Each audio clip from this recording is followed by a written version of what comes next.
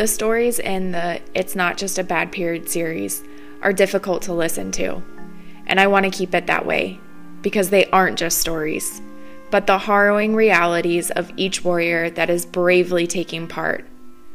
Although endometriosis was first identified over 160 years ago, substantial gaps in adequately addressing this disease remains. From research being severely underfunded to outdated medical procedures still being used, this disease is a beast to live with. But existing in the current medical system makes it exponentially worse. I wish I could say these circumstances only exist for a few unlucky warriors, but that's not true. This is the typical experience of an endometriosis warrior, and it's time the world hears it.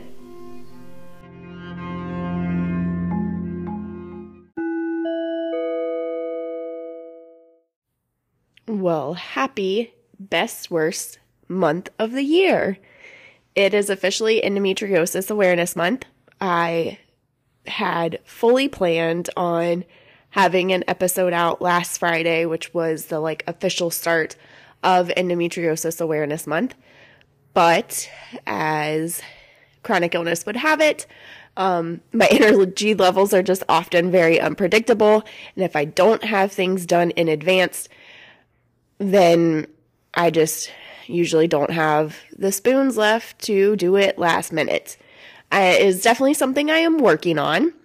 And I'm starting today's episode off a little bit differently because I want to kind of do a little housekeeping, I guess we could call it, a little club update, let you all know what is going on with Best Worst Club, how we are growing, what the latest resources are for you, and something that I am super excited about. If you are on Instagram and following me and a part of our community on there, which you totally should be because we have a lot of conversations there, you all help me with blog post ideas, podcast guest suggestions. That's the word I was looking for. And yeah, so it is just a super awesome place that we can really connect as a community. That's where I spend most of my time, across any other social platform. It's definitely Instagram. So if you aren't following me there, make sure you do. My personal Instagram is at EndoDoula. And then, of course, the club Instagram is Best Worst Club. Make sure you give both of those a follow. So, to let you know what I am so excited about, we are planning our first annual Endocation retreat. So this first one is going to be a 2-night, 3-day retreat sometime in September in sunny Orlando, Florida. I am working out all the details now. I have been asking you for opinions and input on what is important to you, especially food-wise, because let's be honest, we all know that eating with endometriosis can be extremely tricky. And so I asked you if you wanted the retreat to be completely all-inclusive so that you don't have to plan anything at all outside of the retreat, that it's all done for you, including the meals, or if you would like to be responsible for your meals, if you would feel more comfortable, have less anxiety, be able to enjoy endocation more, if your meal options were in your own hands. And so that was split pretty much right down the middle. So I have decided to make it an option. You can opt in to the all-inclusive meal plan. You can choose to add on just breakfast and dinners because those will be the two that are most community oriented. So with the other retreat guests meant to be like a bonding experience, or you can choose to not add either of those on and be fully responsible for your own meals. You will have access to the retreat house kitchen, the refrigerator, the stove, the oven, whatever you need there. It will be totally accessible to you. It'll just be your responsibility. And so I just love that we're able to have these kinds of conversations and that you can give me your feedback and your honest input. And so that I can, best serve you and our community, because that's the whole point here, right? Like, I don't want to be putting out any kind of content, whether it's virtual or in real life, that isn't actually useful and serving us. So I really appreciate that you all are interactive and are just so much a part of this community. I feel like I sound cliche when I say this, but like, it really is so true that endometriosis has taken so much away from me. But having this space and creating content and creating the Best Worst Club and talking with you and sharing your stories and hearing your stories and being supported by you, like, it literally has given me purpose again. Like, it keeps me going on those really hard days and like, we all know what I'm talking about. We all know how hard those days can get, like how dark some of those moments can get. And having a community that gets me, that gets that I can say that sentence to, and I know you understand exactly what I'm talking about, like, that is just so monumental. And I am just so incredibly grateful. I'm so thankful that I'm able to do this. Every time I get a notification that somebody has scheduled a podcast interview, I get so excited. Like, I just want you to know that. I appreciate you being here. I appreciate every like, every comment, every reshare on Instagram. I'm just so appreciative, and I couldn't do any of this without you all. I've been on this endo journey for several years now, and I'm just, while so much of it has not gotten any easier, and some of it has, like, some of it I have learned great coping skills with and have come to some sort of level of acceptance that has made it a lot easier, or maybe not a lot easier, that has made it somewhat easier. But nothing to the level of what Best Worst Club is giving me. And I just really wanted to take a moment to say that and to let you all know how grateful I am for you to be here and to be part of the club. And while I hate that we have endometriosis in common, I am so glad that it has brought us together. If you can hear snoring in the background, that's Blue Bear. He's usually always right next to me when I record these. So if you ever catch those on the episodes, just smile to yourself, just laugh a little, and know that it's just Mr. Blue Bear. I also wanted to say that I am working on getting better at podcasting, at editing the episodes and sound quality. I am working on getting a better mic, getting a better setup, and just, kind of progressing Best Worst Club and being able to produce the best quality content that I can. With that being said, the episode that you are about to hear, during the recording, we get cut off a few times and have to pop back in.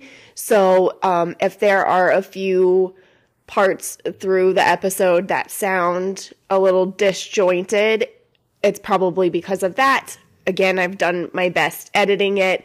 I'm still learning. Just like with endometriosis, there's a learning curve with podcasting. And just thank you so much again for supporting Best Worst Club. If you would like to support the podcast, please leave us a review. It really helps us reach new audience and a bigger audience, don't forget to share the podcast on your socials, tell an Endo Warrior friend about it, and make sure you hit the follow button, the subscribe button to the show. All right, let's dive on in. So I guess we'll call this part 2 of housekeeping, because I just realized that I forgot to mention that you can sign up to get all the details and early access to booking once it's actually available on the website for Endocation Retreat. And the website is bestworstclub.com. Make sure you go ahead and add that to your bookmarks, because it should be a place you are visiting regularly. The retreat information is not out yet, but there is a place on the website on the homepage. If you scroll down just a little bit, you can pop your email. You can send me an email and let me know that you are interested in the early bird list. And with the early bird list, you are going to get access to booking first, which obviously guarantees, or I shouldn't say guarantee, which gives you better chances of getting a room, getting the room that you want. And then it's also going to give you access to a special surprise that only early birds will have access to. And again, you can find all of this on our website, bestworstclub.com. And I am so excited to see you at Endocation 2023.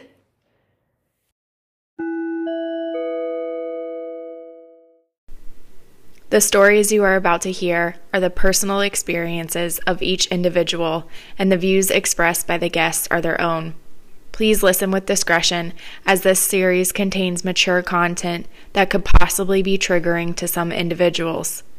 Mention of depression, suicidal ideation, medical trauma, sexual assault, disordered eating, and other sensitive topics may come up. And as always, this podcast is not intended to be taken as medical advice. Please refer to your doctor or therapist.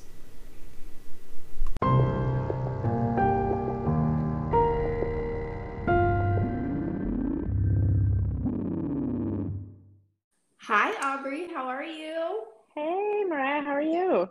Good. I'm so excited you're here. Me too. So nice to officially meet you over the phone. Yeah. Or recording. Yeah. We've talked about it a lot. I'm so glad you're here. Thank you for being a part of this. Thank you for having me and for doing this. This is amazing. Thank you. So welcome to Best Worst Club podcast. Do you want to go ahead and tell our audience a little bit about you and maybe why you decided that you wanted to share your story on the podcast? Sure. My name is Aubrey Herr. I live in Chicago, Illinois. I've been on my endometriosis journey since age 16, give or take. And I just wanted to share my story in hopes that it would, help others. When I was first starting out, it didn't seem to get a lot of discussion. It was hard to find information, and really, turning to the internet and online friends is what helped me out the most. So I love this community of Endo Warriors. They are great. I wish, again, it's the Best Worst Club, because it's a club we don't want to be in, but if we have to be in it, at least we're in it together. Exactly. It's so true. And I say it, I think, every single podcast. It's one of the most beautiful things about our community is our willingness to show up for each other. Exactly. No, I couldn't agree more. Yeah. All right. So I always kind of ask for you to start at the beginning, but usually with the beginning might be a little tricky. So kind of start wherever you would like to. And we'll just kind of talk about your endo journey. And I might interrupt you for like a couple times for, just to ask some questions here and there. Yeah, definitely feel free to interrupt. I feel like I've given this, I shouldn't say spiel, but I've talked about it a lot. And I work in human resources for a healthcare company. So I'm pretty open about sharing my story and my struggle with everyone. Thankfully, my company has been very kind to give me a flexible schedule and the time off that I need when I'm having flare-ups. So I think that's kind of where my biggest contribution comes to advocacy. I want to try to help people in the workspace because I know what it's like to lose a job to this. But going back to the beginning, it again started around age 16. I never had, bad periods, at least that I noticed. I didn't have that issue, but I would be sitting in class and I would get like hot flashes and I'd feel like something, like I always was telling my mom, like it felt like something was poking me from my left side, from the inside out. And it just felt terrible. So we were lucky enough to find a reproductive endocrinologist not far from our house who thankfully was willing to see me. And when they did an internal ultrasound, they found out that I had a ovarian tumor the size of a softball. So that was concerning when you're 16, wondering, okay, is it cancerous? Is it non-cancerous? Thankfully, it was benign, so non-cancerous. So I had my first surgery, I think, at 18. So basically, got put on birth control at first to try to see if they could shrink it. Realized that that didn't work. And when you're 16, you don't really know a ton about these things. You think the doctors know everything, so you just say yes. So that did not help. But had the surgery and when I was 18, so it was 2005. And that was my first one. The tumor did grow back, so I ended up having to have a second surgery in 2009. And it was looking back on all of this that I was told by this doctor, he was a great surgeon, but he told me that I had adhesions and that he removed the adhesions, but never explained further what that meant. So I never linked that word to endometriosis. So I had those surgeries. I thought I was good to go. I went all through college feeling fine. And then when I got out into the workforce, the pain kept coming up. I would notice it when I would do like rigorous exercises, or maybe if I like ran one of those like fun runs with friends. They'd finish the run, they'd be fine. I'd be like doubled over in pain, wondering what the heck's going on. So ended up going back to that doctor, wondering if it was endometriosis. Never got an official diagnosis from him. Then I started seeing kind of a slew of doctors from there. And it wasn't until we drove out to Mayo Clinic in Minnesota, because we had friends who lived there. And they were like, just come out, go through the emergency room. They could probably get you a proper diagnosis. So I did that. And it wasn't the doctor, actually. The doctor was very dismissive. It was the nurse who said, I think you have endometriosis. Here are doctors in your area that you can go to.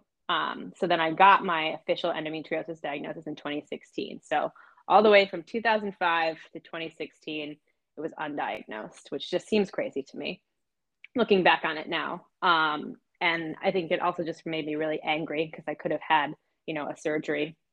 I'd already had surgery, and if I had known about this, there were so many things I would have done differently.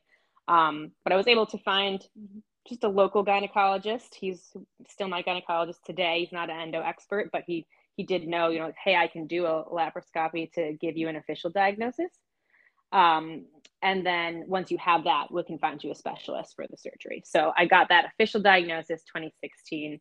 He did, the laparoscopic surgery, the ablation, version. And then in 2019 is when I found the most amazing surgeon in Chicago. His name's Dr. Abraham Sashwa. I shout him out to everybody that I know. If you're in the region, he's the best to go to. And he did my first excision surgery. And knock on wood, I've been doing pretty well since then. So it's been a lot of ups and downs. Prior to the surgery in 2016, I probably lost like 25 pounds. I looked terrible. I was miserable all the time because I had endometriosis on my bowel and really wasn't absorbing food, but I didn't know that. So there was just constant nights of like tears and research, I like to call it, where you'd just be up late, not being able to sleep from the pain, and finding different people in the community to talk to of what their experience was. Explore, and I think it wasn't as big probably then on Instagram as it is now, but it was more like chat rooms and different forums that you could join. So that's where I got a lot of help from, and then just researching a lot of my own doctors. So that kind of brings me to where I am today, where I'm in kind of management mode, thinking, what comes next? Will I need another surgery in the future? It's possible. I don't quite know. So that's kind of what I'm calling this, like the year of figuring out my health and figuring out how it goes. Because up until now, I've basically had a surgery every 4 years since 2005. So yeah, that's my journey so far. Um, Oh my goodness. Okay, so I have a few questions right off the bat. mhm. So, you've had the one excision surgery. Have you had more than that already? No, so I had the two surgeries for, I should say actually two surgeries for the adhesions, or for the cysts, that the tumors, the cysts, whichever you want to refer them to. And then I had a third one. I forget what the third one was for. It might have been related to that again. And then I had my ablation, and then I had my excision. So that was 2019. We're at 2023. I wonder, like, oh, basically it's kind of been an every 4 year type situation. So I am curious to know if I'll need another one. Um, but so far everything seems to be okay. I don't have too much pain since that one. So it's kind of a wait and see. Yeah, absolutely. I can Mm-hmm. relate to that. I'm about 3 years post excision, and I'm getting to that point Yeah. where I'm like, oh, there's a lot of symptoms coming back. Um, Yes. but okay, so I also have a couple other questions. Mm-hmm. One, you seem like a powerhouse. Like you just like powered through all of that. You were like, this is what it is, this is what I did, this is how it is, and like got through it. And obviously I know from being an Indo warrior that we get really good at doing those things. We get really good at like, oh yeah, I can riddle it off and I can tell you what it is, because we have to learn to advocate for ourselves, and we have to be able to grab people's Yeah. attention in a short amount of time and get them to understand what's going on, right? Mm-hmm.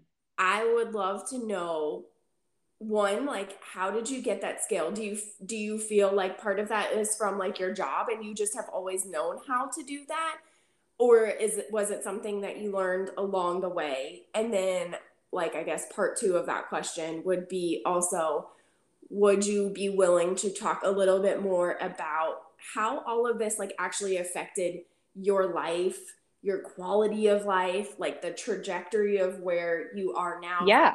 Because you touched on that a little bit, like, how much different it would make had one of those first surgeries actually been an excision.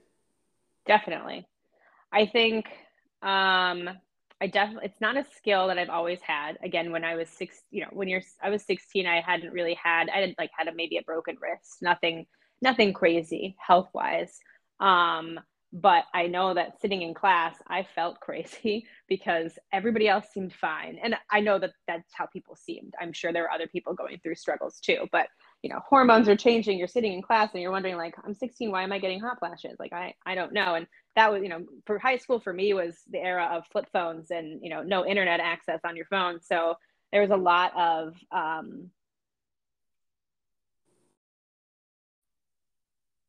All right, and we are back. so sorry. No, no big deal at all. Technical issues happen all the time.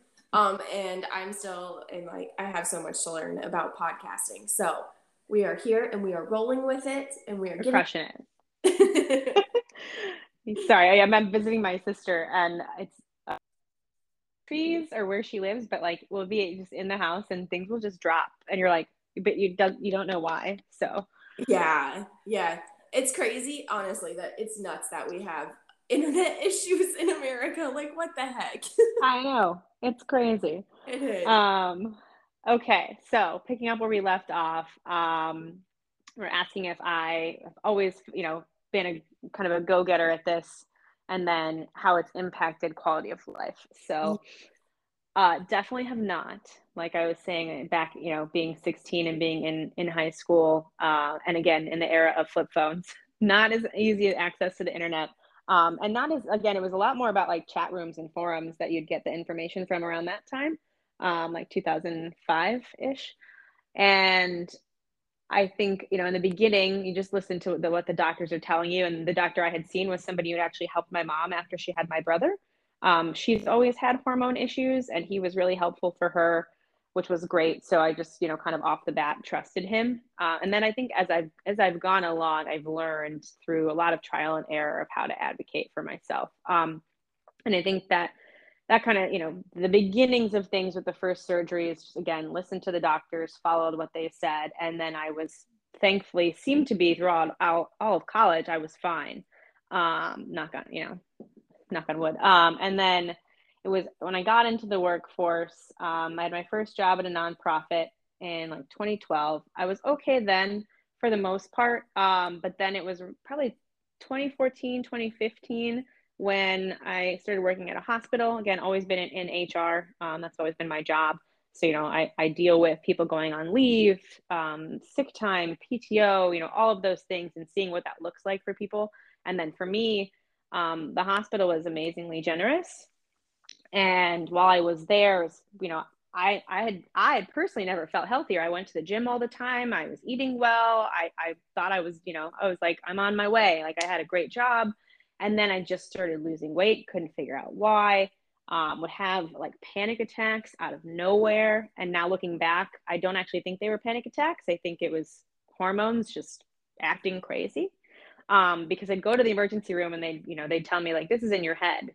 And I even got put in the psych room one time, and in no offense to the mental health community, I should you need to be in that room, I understand, but it was, a lot of medical gaslighting of this is just in your head, you're totally fine, your labs are fine, and just not knowing like what the heck to do.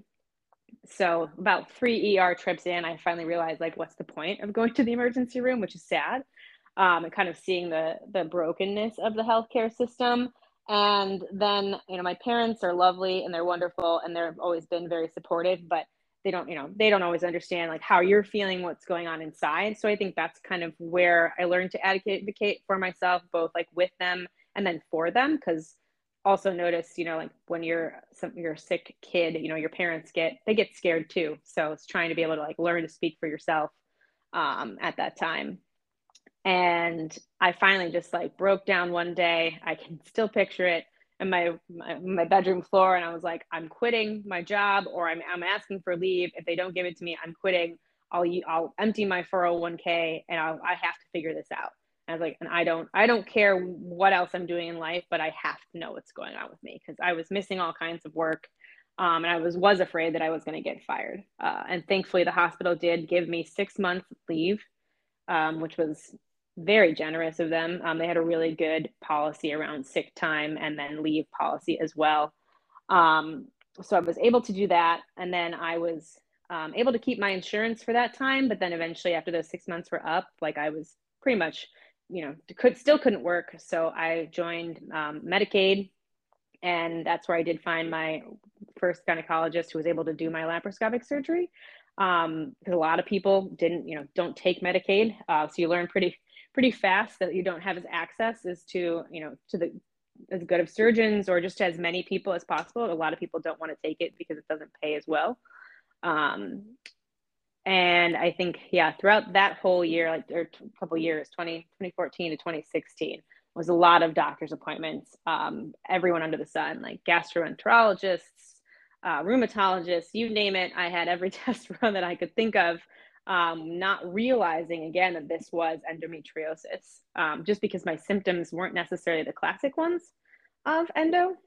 I think now, like with the literature we see now and the research we see now, the symptoms would fall into the category. But at the time it was, what they always say, oh, it's a woman's disease and it's bad periods and that's it. And that's, and then you have pain, where for me, it was a lot more mental. And then also like I had a lot of stomach issues and just like not absorbing my food. And I think the other thing I noticed is when women lose weight, everybody wants to tell you look great. On the inside, you're like, but I'm dying. Like, how does nobody see this? So that was the other thing. I'm kind of sticking up for myself with even close friends, of being like, hey, no, I actually don't feel well. And this is why. And then trying to help them understand that like this, when I did find out it was endometriosis, like, they always give you, oh, my brother's sister's cousin has that and she's fine. And you're like, well, I'm not fine. So I think it kind of came from a lot of those interactions and kind of developed organically over time. And then I've learned since like how to help people, be an advocate for themselves. So I am always open. And I know I see you do this too, where I'll talk to anybody who wants to talk to me about it. I probably talk about it too much. But at work, anybody who asks me if I'm posted, I'm out sick, and they ask me when I come back, oh, did you have a cold? And I'm like, nope, I have endometriosis. This is what happens when you have that. And this is the chronic disease. So I try to spread awareness as much as I can. And then advocate for anybody else I know who's in a similar boat. It doesn't have to be the same, chronic illness, but I know for those of us with them, we struggle on a daily basis just to have the energy to do things. It's where our spoon theory comes from. I love that.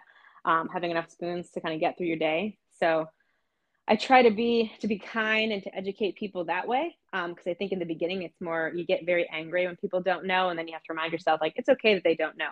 Like, let's educate them. So you can kind of bring them along on this journey with you. And then I think a lot of my friends didn't quite get it at the time. So there were a few people that again, we're friends to this day, but maybe we just didn't hang out as much because they didn't quite understand like why I wasn't coming to things. Because to them it might look like, well, you're fine. You were fine yesterday. Why aren't you fine today? And having to explain like what a flare up means and what this pain is like.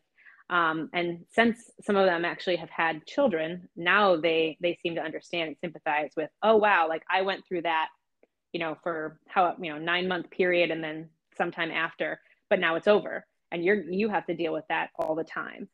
So I think it's given a lot of them some additional perspective and empathy as well.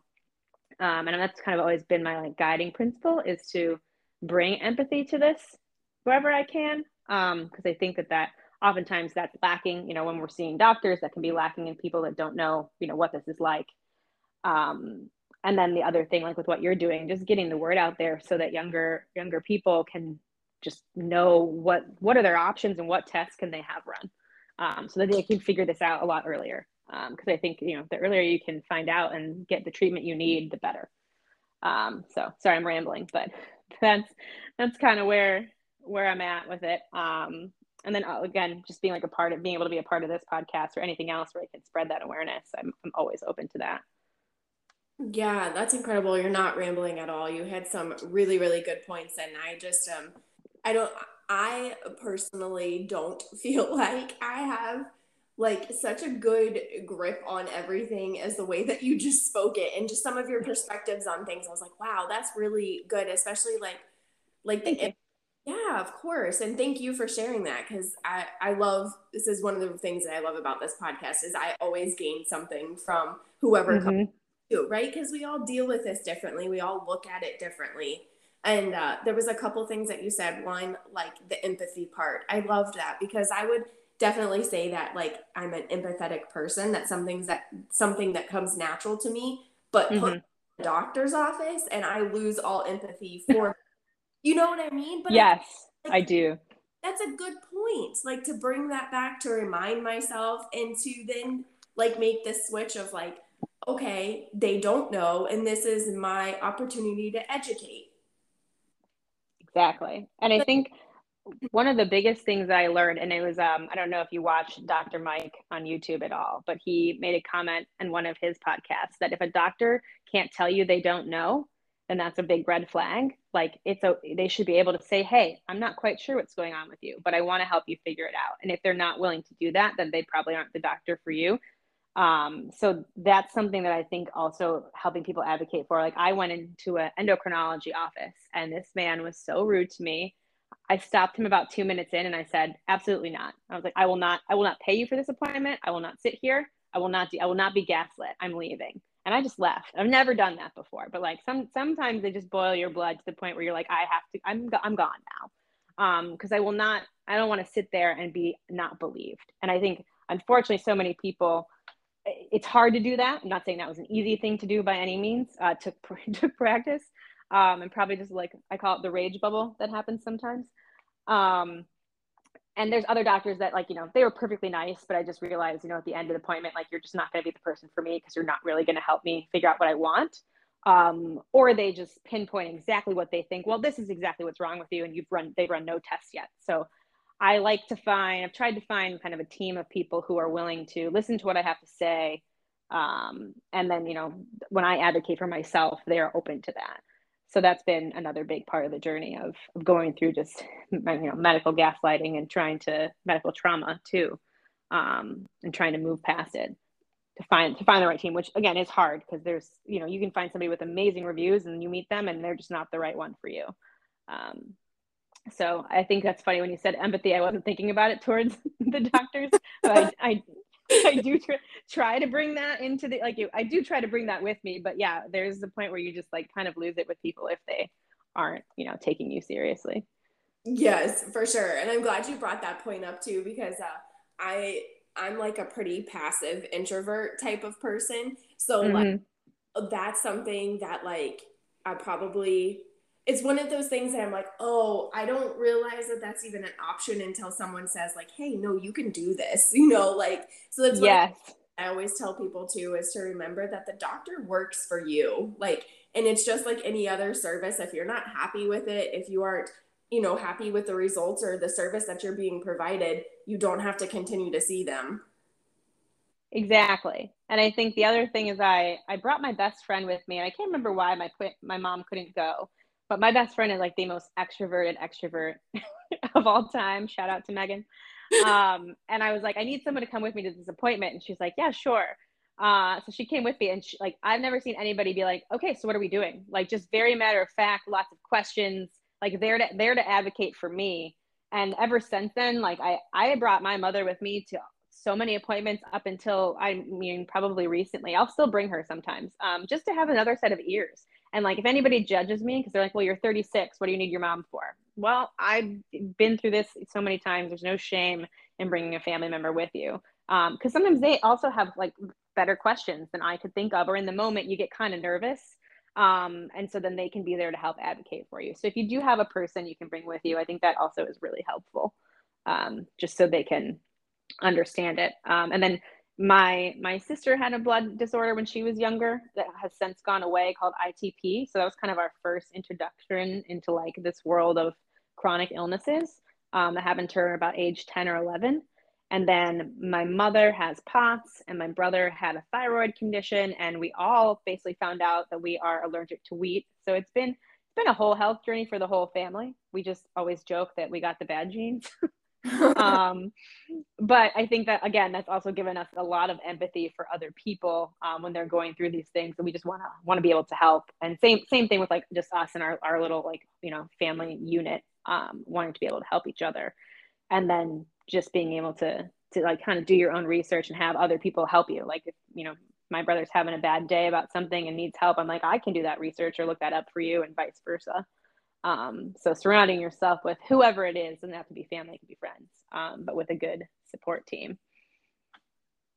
Absolutely. I love those tips. I usually bring someone with me too, like either my mom or my husband. And then if I can't, a lot of times I'll ask to like record the um the doctor's off like the visit, like when the doctor's on. Yeah. Yeah, because like I get so emotional about everything that I don't know. It just gets me in like a whole nother mindset, and I'm not there the way that I would be if I had time to like step back and process it before I have to answer these questions, type of thing. Yes.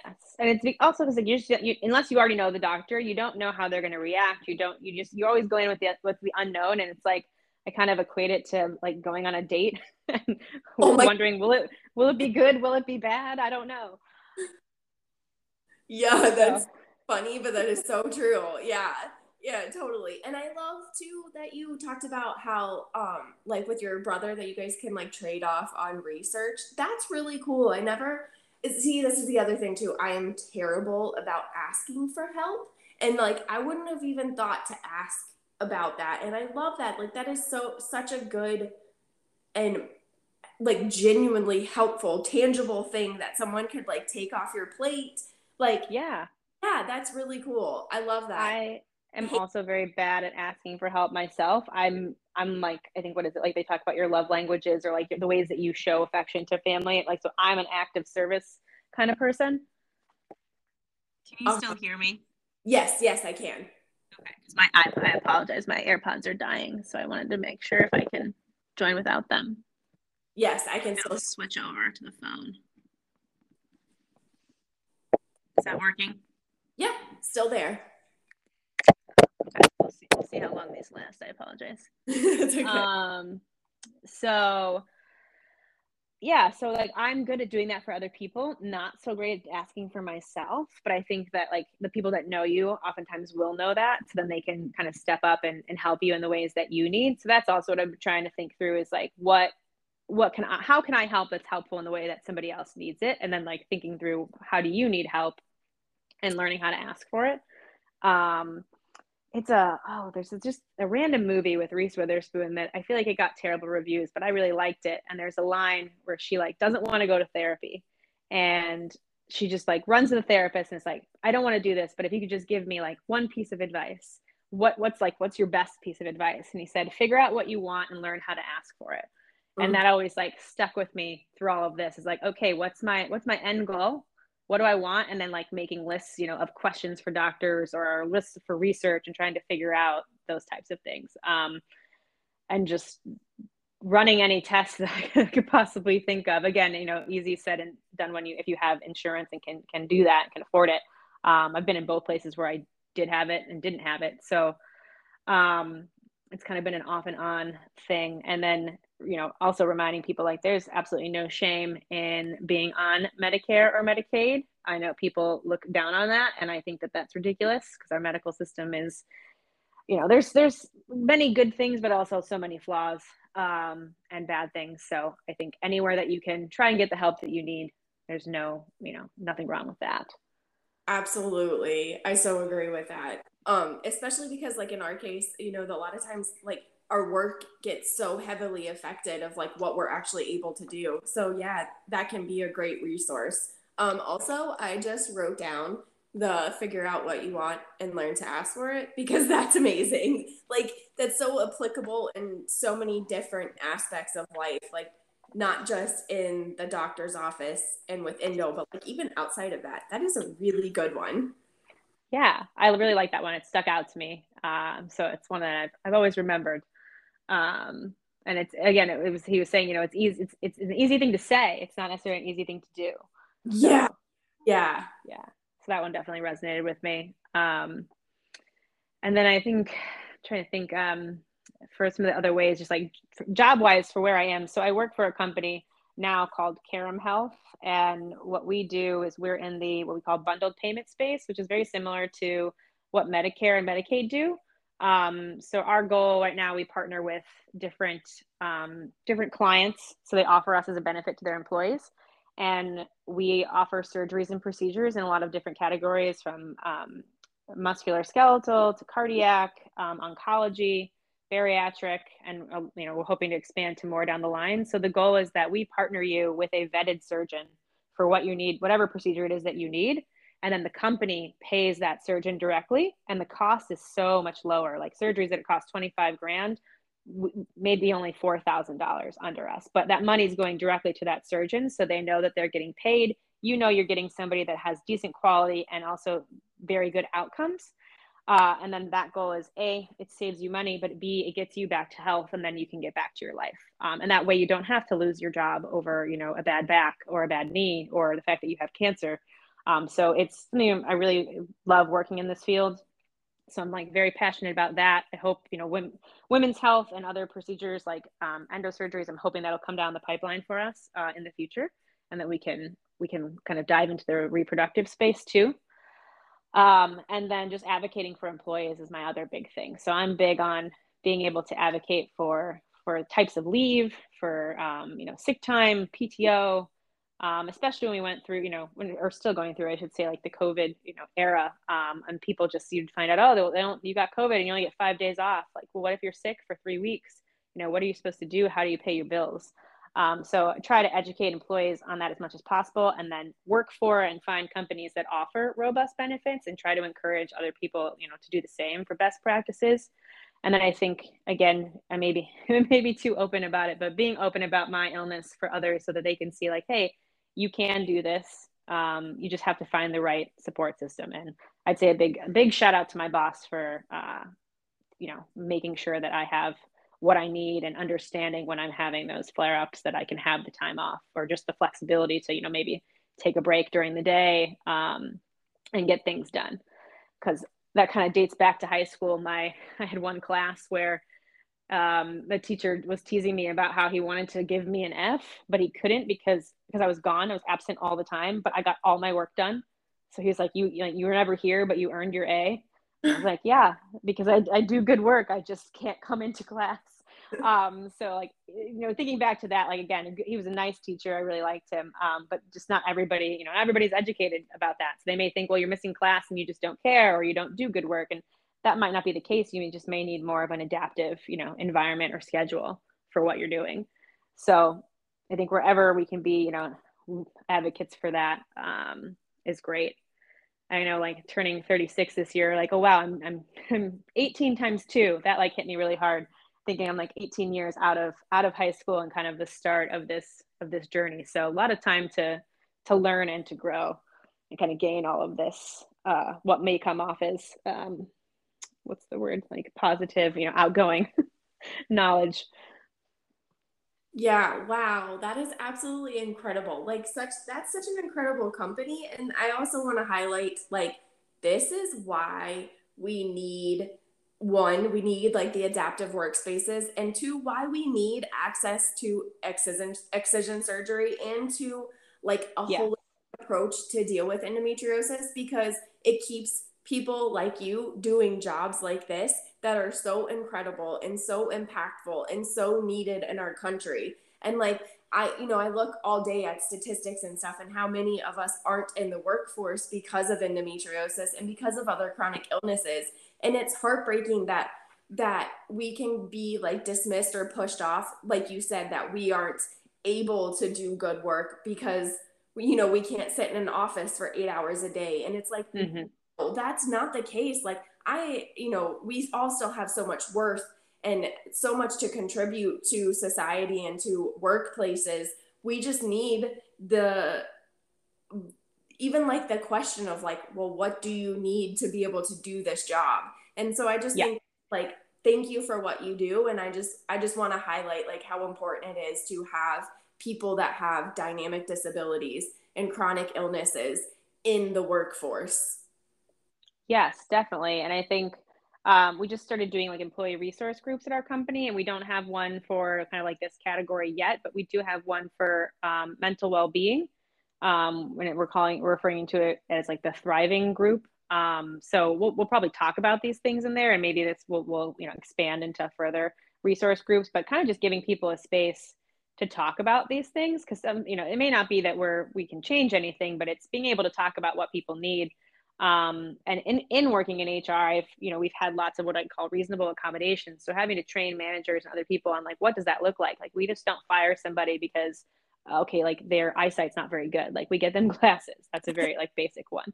But for, getting ergonomic keyboards for people who may have tendonitis, that's again, a smaller one, but there were a lot of different people that can come to you and say like, hey, I can always tell like they're very afraid based on past experiences of sharing that information with HR and being let go, which, is illegal, but you can't just fire somebody after they disclose this to you, but companies do it all the time. So I've tried to make HR this safe space for this information and for me to be able to help accommodate what we need to help you being a thriving employee. Because I think, again, people say, well, HR's job is to limit liability. And that is a very valid point. But I think for me, I've always told people, and I tell this in interviews with leaders that I speak to, I see that two ways.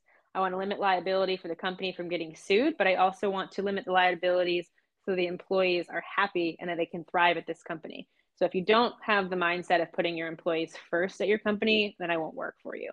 Because I don't see how that works then. If your employee is just another number, then that's not going to be the HR job for me. I like to kind of serve as the liaison between the employees, and the leadership team. And thankfully, where I am, we have a great leadership team that listens to that feedback, which is unfortunately not always the case in many places. So I think we're all very much in this. Everybody who comes to this company, or other companies that I worked for in this space, usually have a passion for wanting to change the healthcare system, which is really hard to do, because they don't want to change. Our joke at our current company is the insurance companies don't love us, and we're okay with that. Because we're trying to put a better model together to help people. And right now it's direct to companies, but I'm hoping in the future we could be direct to consumers, and be out there to help a lot more people, which would be really great. So I think that's where trying to find a workspace that fits you, in that way, and not being afraid to, if you're in an interview, to ask those kinds of questions. What can I have? Are there flexible hours? And trying to gauge like what their reaction may be to the chronic illness area.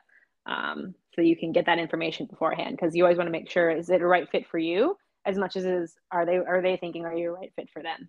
So that's the other thing I remind people, like when you're going to the doctor, like you mentioned, and you're saying like, hey, the doctor works for you. It's the same thing in an interview, which I don't think people always realize. Like you're interviewing the company as much as they're interviewing you.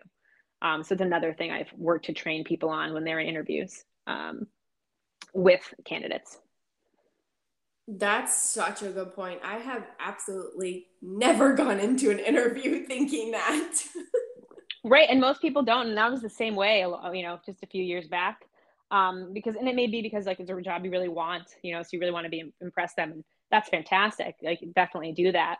But don't forget to like have your list of questions to find out, again, it's like I say, it's like going on a date to find out, like, are they going to fit what you're looking for and meet those needs? And kind of being open to having that back and forth. And seeing again, like you said, like how do they adapt to and handle other, people. And like I know HR, like we can't really disclose, specific information, but in interviews, if somebody did ask, how do we, if we have employees with chronic illnesses, how do we handle that? Being able to just kind of provide an overview of what that looks like. Wow, that is such a good piece of advice. Like, I just really love like that, because like I said, I never would have thought of going into that. And like you said, especially with a chronic illness, knowing that you have flare-ups, you have needs that have to be accommodated for you to thrive and be your best employee. And I think, like you said, a lot of times we're so nervous about disclosing that and being judged for that, not being hired because of that or promoted. And so like you end up hiding them and like trying to, keep them under wraps kind of thing. And in reality, it could be like doing even a bigger disservice to yourself and to your job, because now you're not getting, which I know all of this is also a gray area, because there is like so many businesses don't meet the employees where they need to be met. No, that's very true. Right. So like the fear part is very like valid, right? Yeah. Because like people, like it's illegal to fire these people or not hire them because of this, but we all know that it happens. Oh yeah. And people may find another way around it. They may be, we picked, somebody else was better for the role, and you'll never know why. And I've definitely had that happen to me. So, but I try to think of it in a way of like, it's their loss and it wouldn't have been the right environment for me, which again, easy said than done, depending on if you really need the job or not. And if it's a job that like, hey, I really need it, so I'm taking it because I need the money now, that's totally fine. And then trying to, as you're going through it, if you can kind of figure out the answers to those questions, and if it's not the right fit, then, it's okay to hop, as much as it would be nice for us to stay somewhere for 30 years, like many of our parents have, which I would love to do. That's not always the case. So I think, again, trying to find the right fit for you. And sometimes it may be down to like, hey, I don't love everything about the company, but I love my team, or I love my people, or my manager is fantastic. I think those things can also make a big difference too. Because if you can work and you want to be out there working, I think that's important. You're spending so much time of your life in that scenario with those people. You want to, be doing something that, you can tolerate. And, I think the other thing is learning like work-life balance too, making sure that you're putting in the time for yourself. Like if your work is your passion and you're living that dream, that's fantastic. Otherwise I think that work can just be work, and that's fine too. And just knowing like, hey, I have my outside passions. And again, looking at kind of like, your spoon theory of I only have so many spoons. These are how many I can give to the job, and this is how many I need to be able to do the other things that I want to do. Whether, some days that's just, for some of us, just getting through the day, being able to shower, and things like that.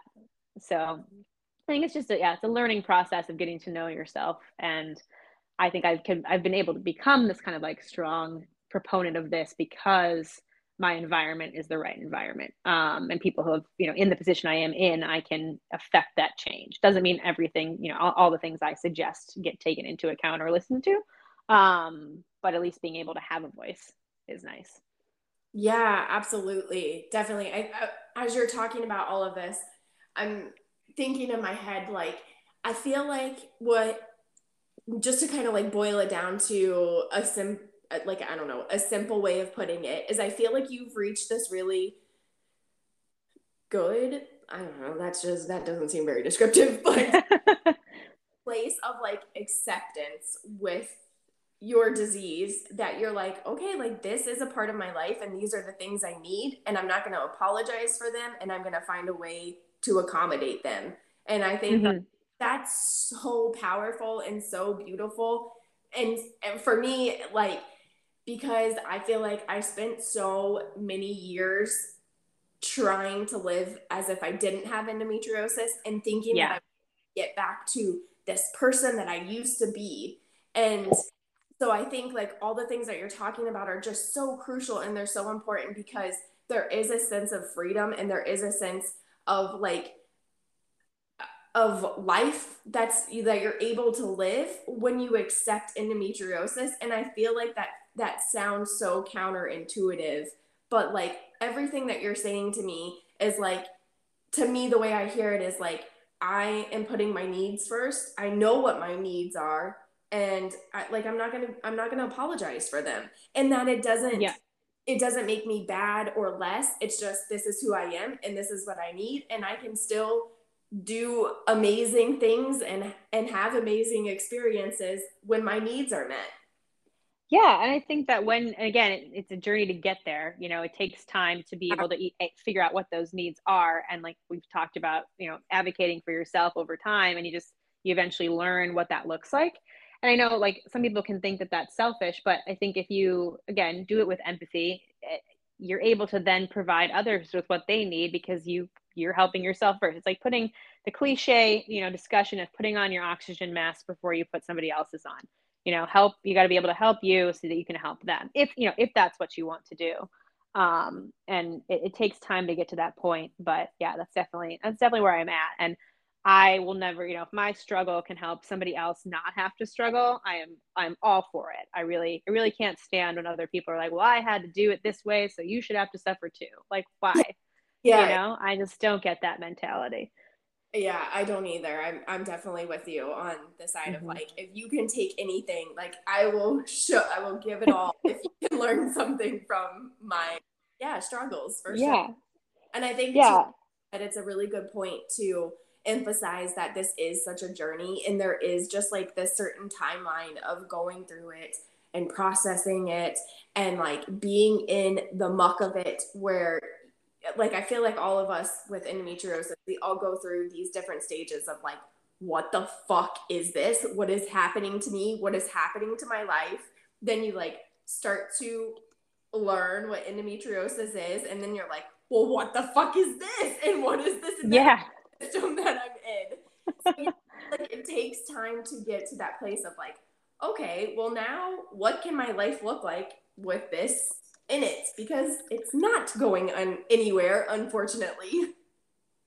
No, totally agree. And I think, and I don't remember if somebody else told me this or if I just kind of thought it to myself, but I was thinking like, I always, and I've said it to a lot of other people. I was like, there was the before you and there's the after you, and you have to kind of relearn who that person is. And it doesn't mean all of the before you from when like what you thought your life was is gone. It's just learning how to adapt and change to what it is now and then what you want it to be. And I'm grateful for the before me. I try to be grateful for the me now. It's easier, said than done.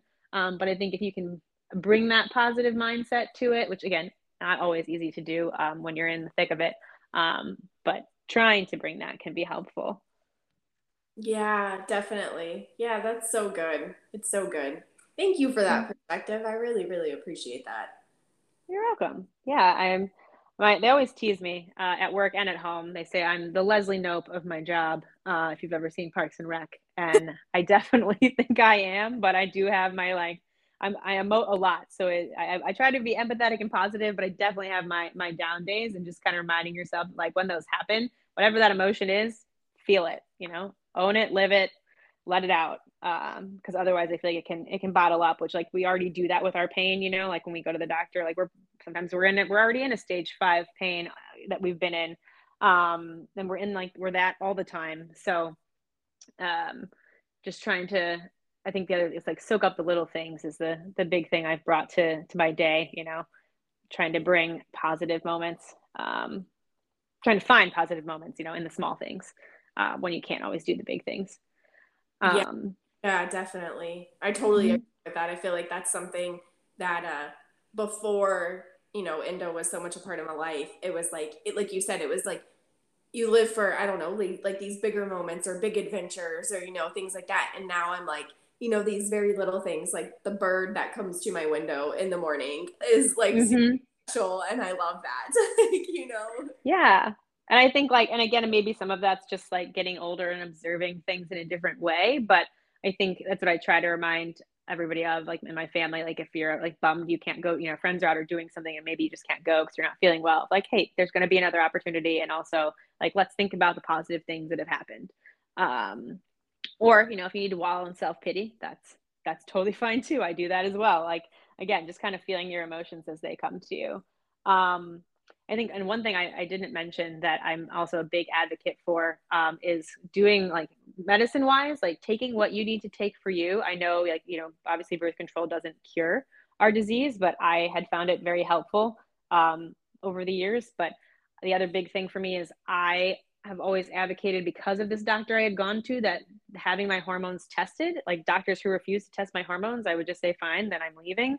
So that you can find out what the right medicine for you is. I think that's that's the one piece I find often that's missing. Like in every other, thing, you have a lab run and you look at those tests and you say, okay, this is where, your blood sugar is. So you need to take this drug. But for birth control, it's like, oh, here, I'm just going to toss this at you and let you experiment with that might mess up your life for 3 months without testing. So that's a big component of kind of where I'm at now. I've had my hormones tested recently. I don't need to be on birth control pills, which is new to me, based on where my hormone levels are. But I did find out that I do have insulin resistance, which can often come along with endometriosis or polycystic ovarian syndrome, which I don't have PCOS, but it can come with either. So I've been taking medicine for that, and I've seen such a huge difference in my energy level.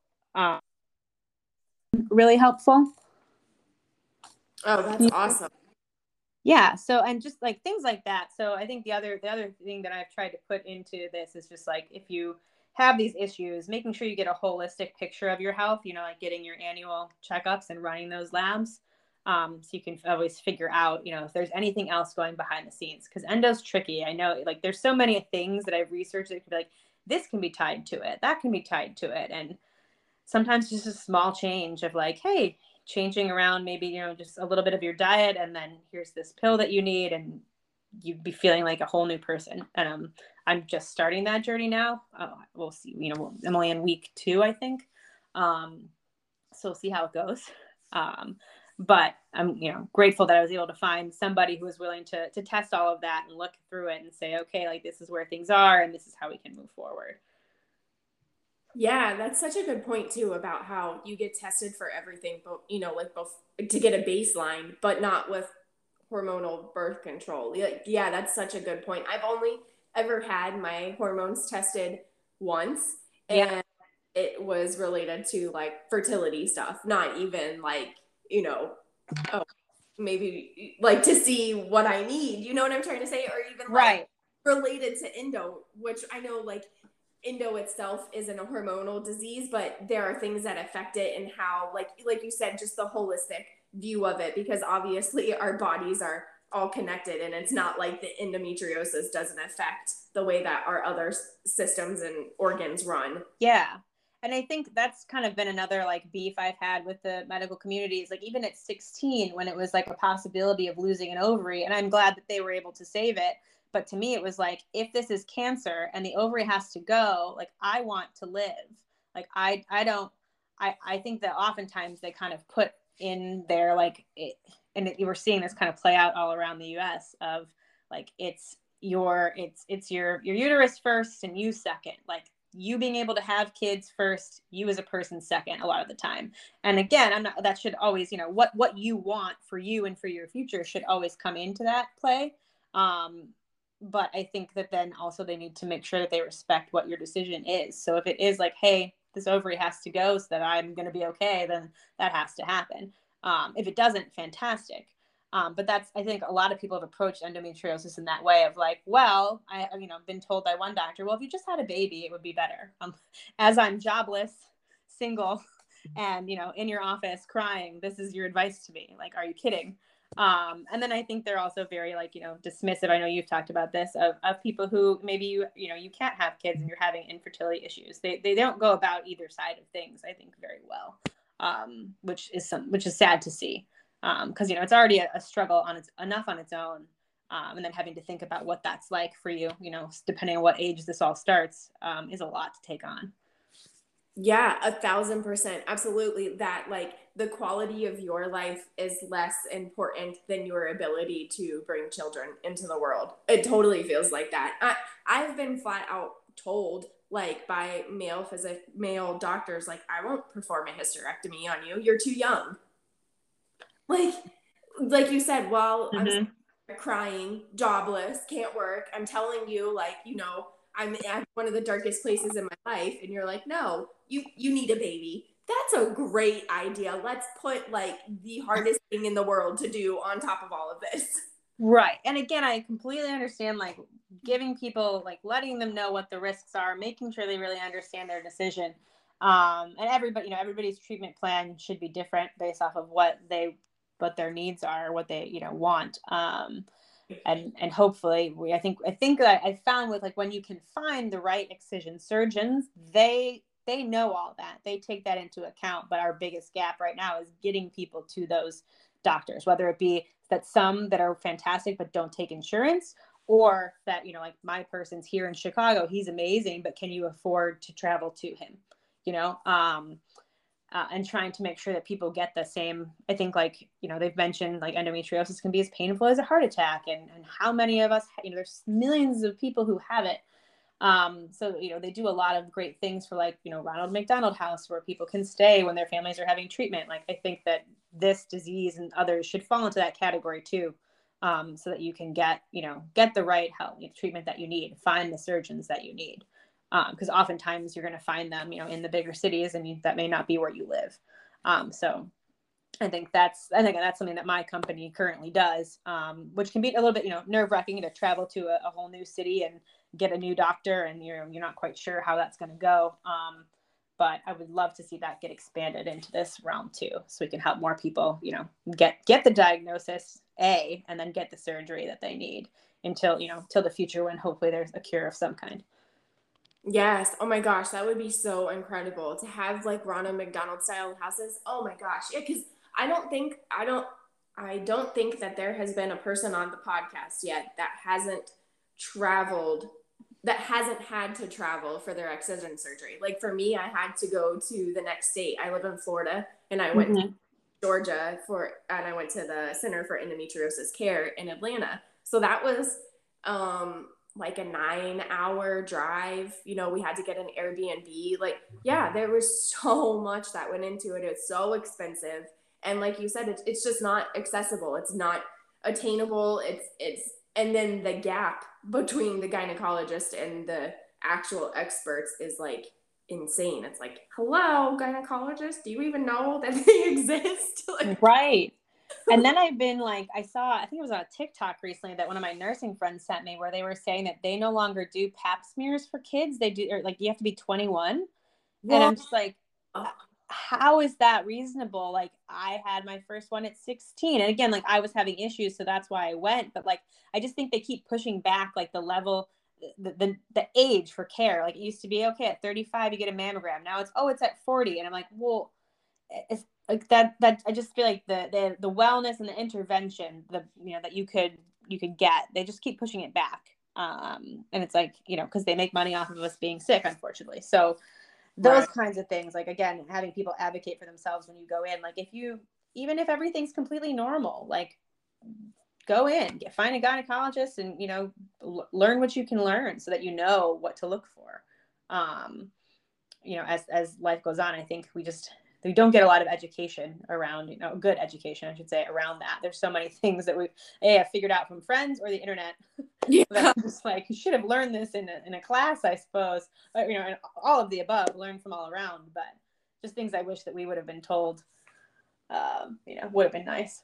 Yeah, absolutely. God, that's terrifying to think 21. I mean, especially, like, I think statistically, like, that's just way past time, you know, for the age of like becoming sexually active, people having periods so young. I mean, like, wow, that's insane. And then especially then when you know about endometriosis and know how long it takes to get diagnosed, like if people aren't even getting, and not that PAPs show anything for endo, but we're just talking about being in the office and having these kinds of conversations because that's usually where everyone starts with this disease, unfortunately, because it's not considered its own specialty yet.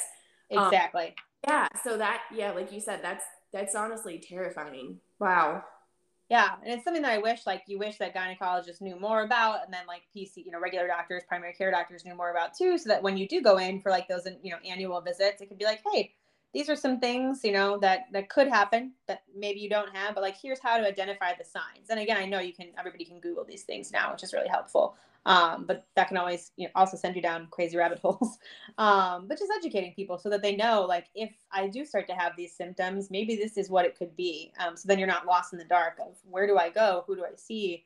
Now what? Because I think, especially when the pain, starts and you're feeling terrible, it's really hard to find doctors and to drag yourself to those appointments and, power through all of the testing and everything that needs to be done. So yeah, I think anywhere that we can help people with the resources like your podcast and your awesome website is amazing. And getting out, like you said, like the right definitions of things and who it affects and, what are the right doctors to see. Yeah, absolutely. And thank you for that. I so appreciate that. Mm-hmm. Yeah, I think you hit on some really awesome points.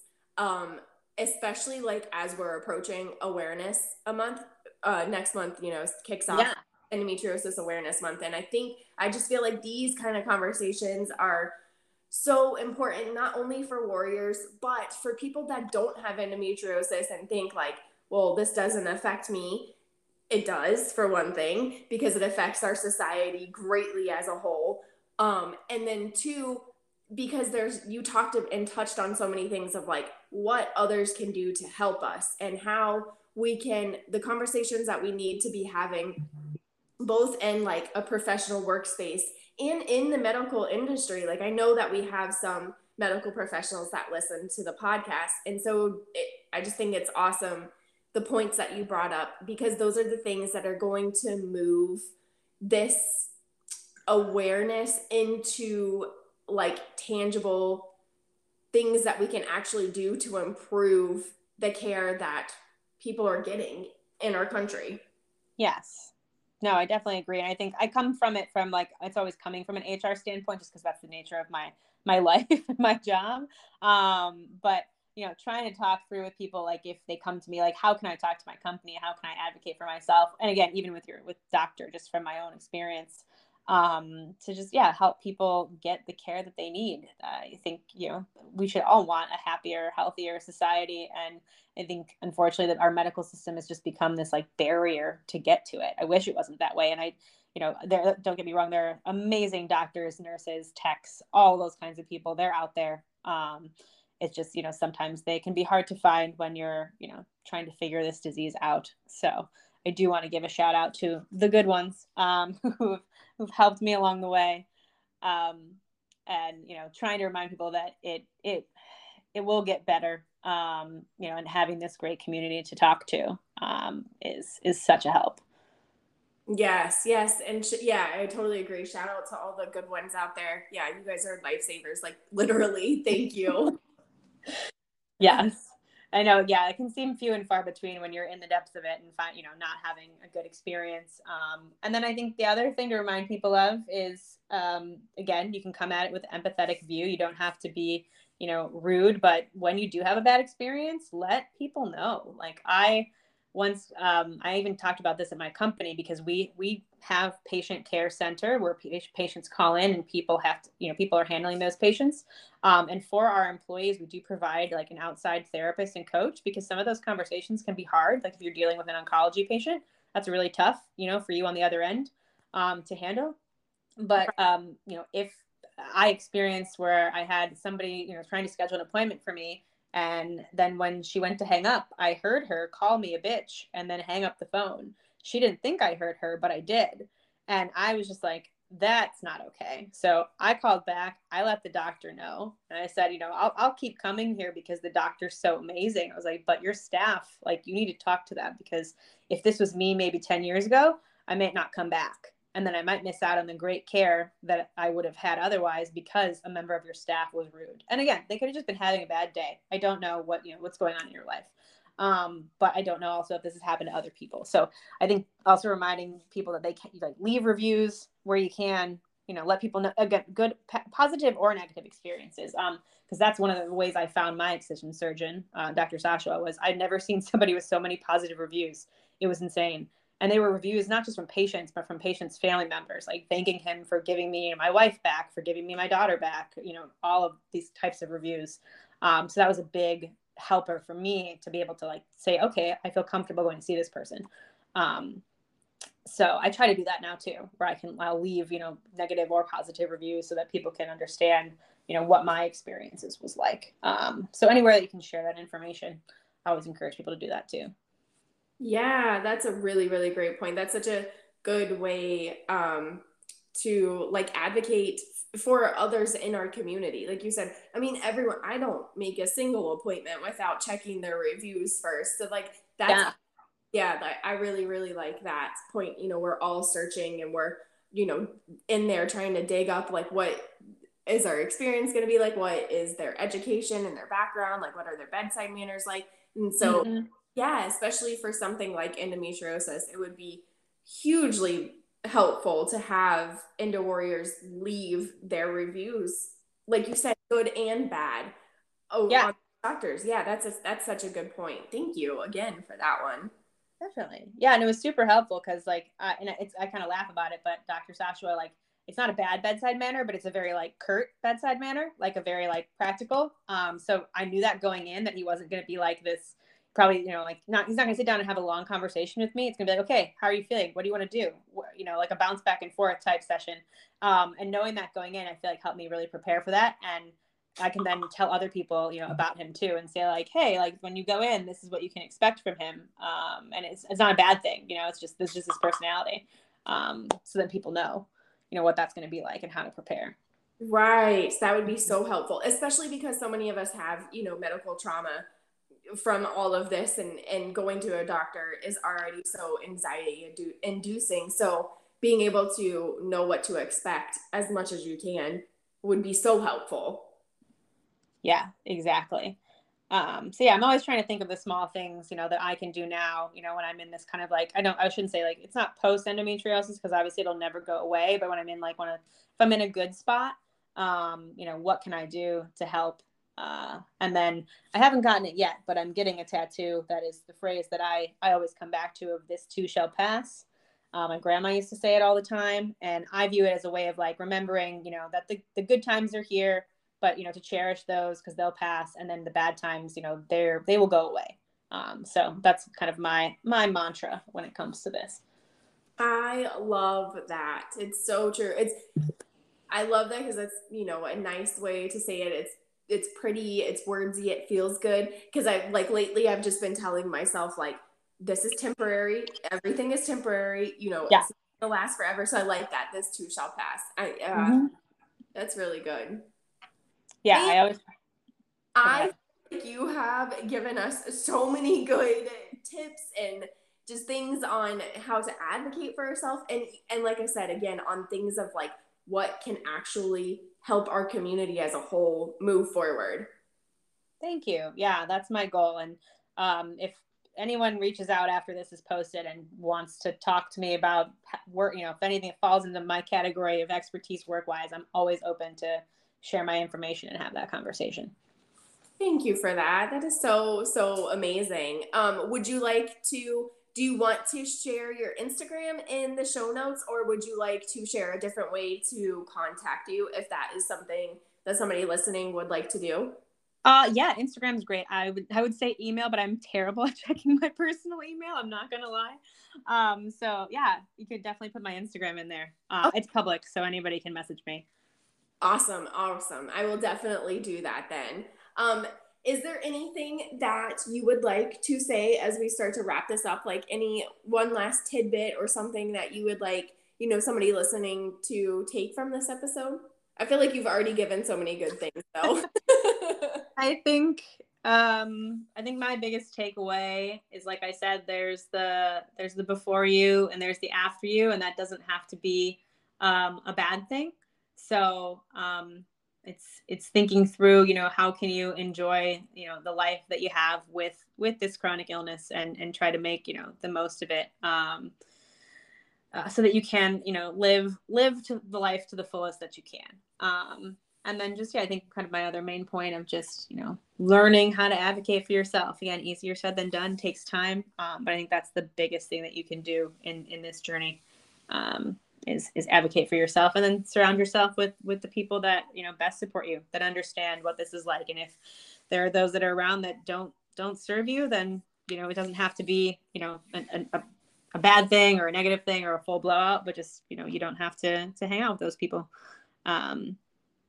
Those are kind of my big takeaways, but also just big thank you to you for doing this, and for giving us a place to.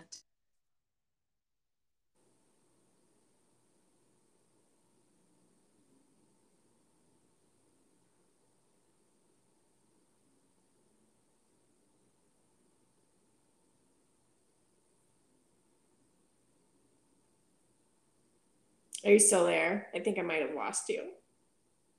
Oh no.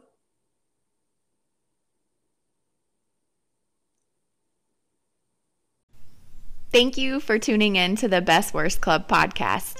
If you could do us the biggest favor and help us reach more Endo Warriors, please leave us a review on iTunes, Spotify, or wherever you are listening.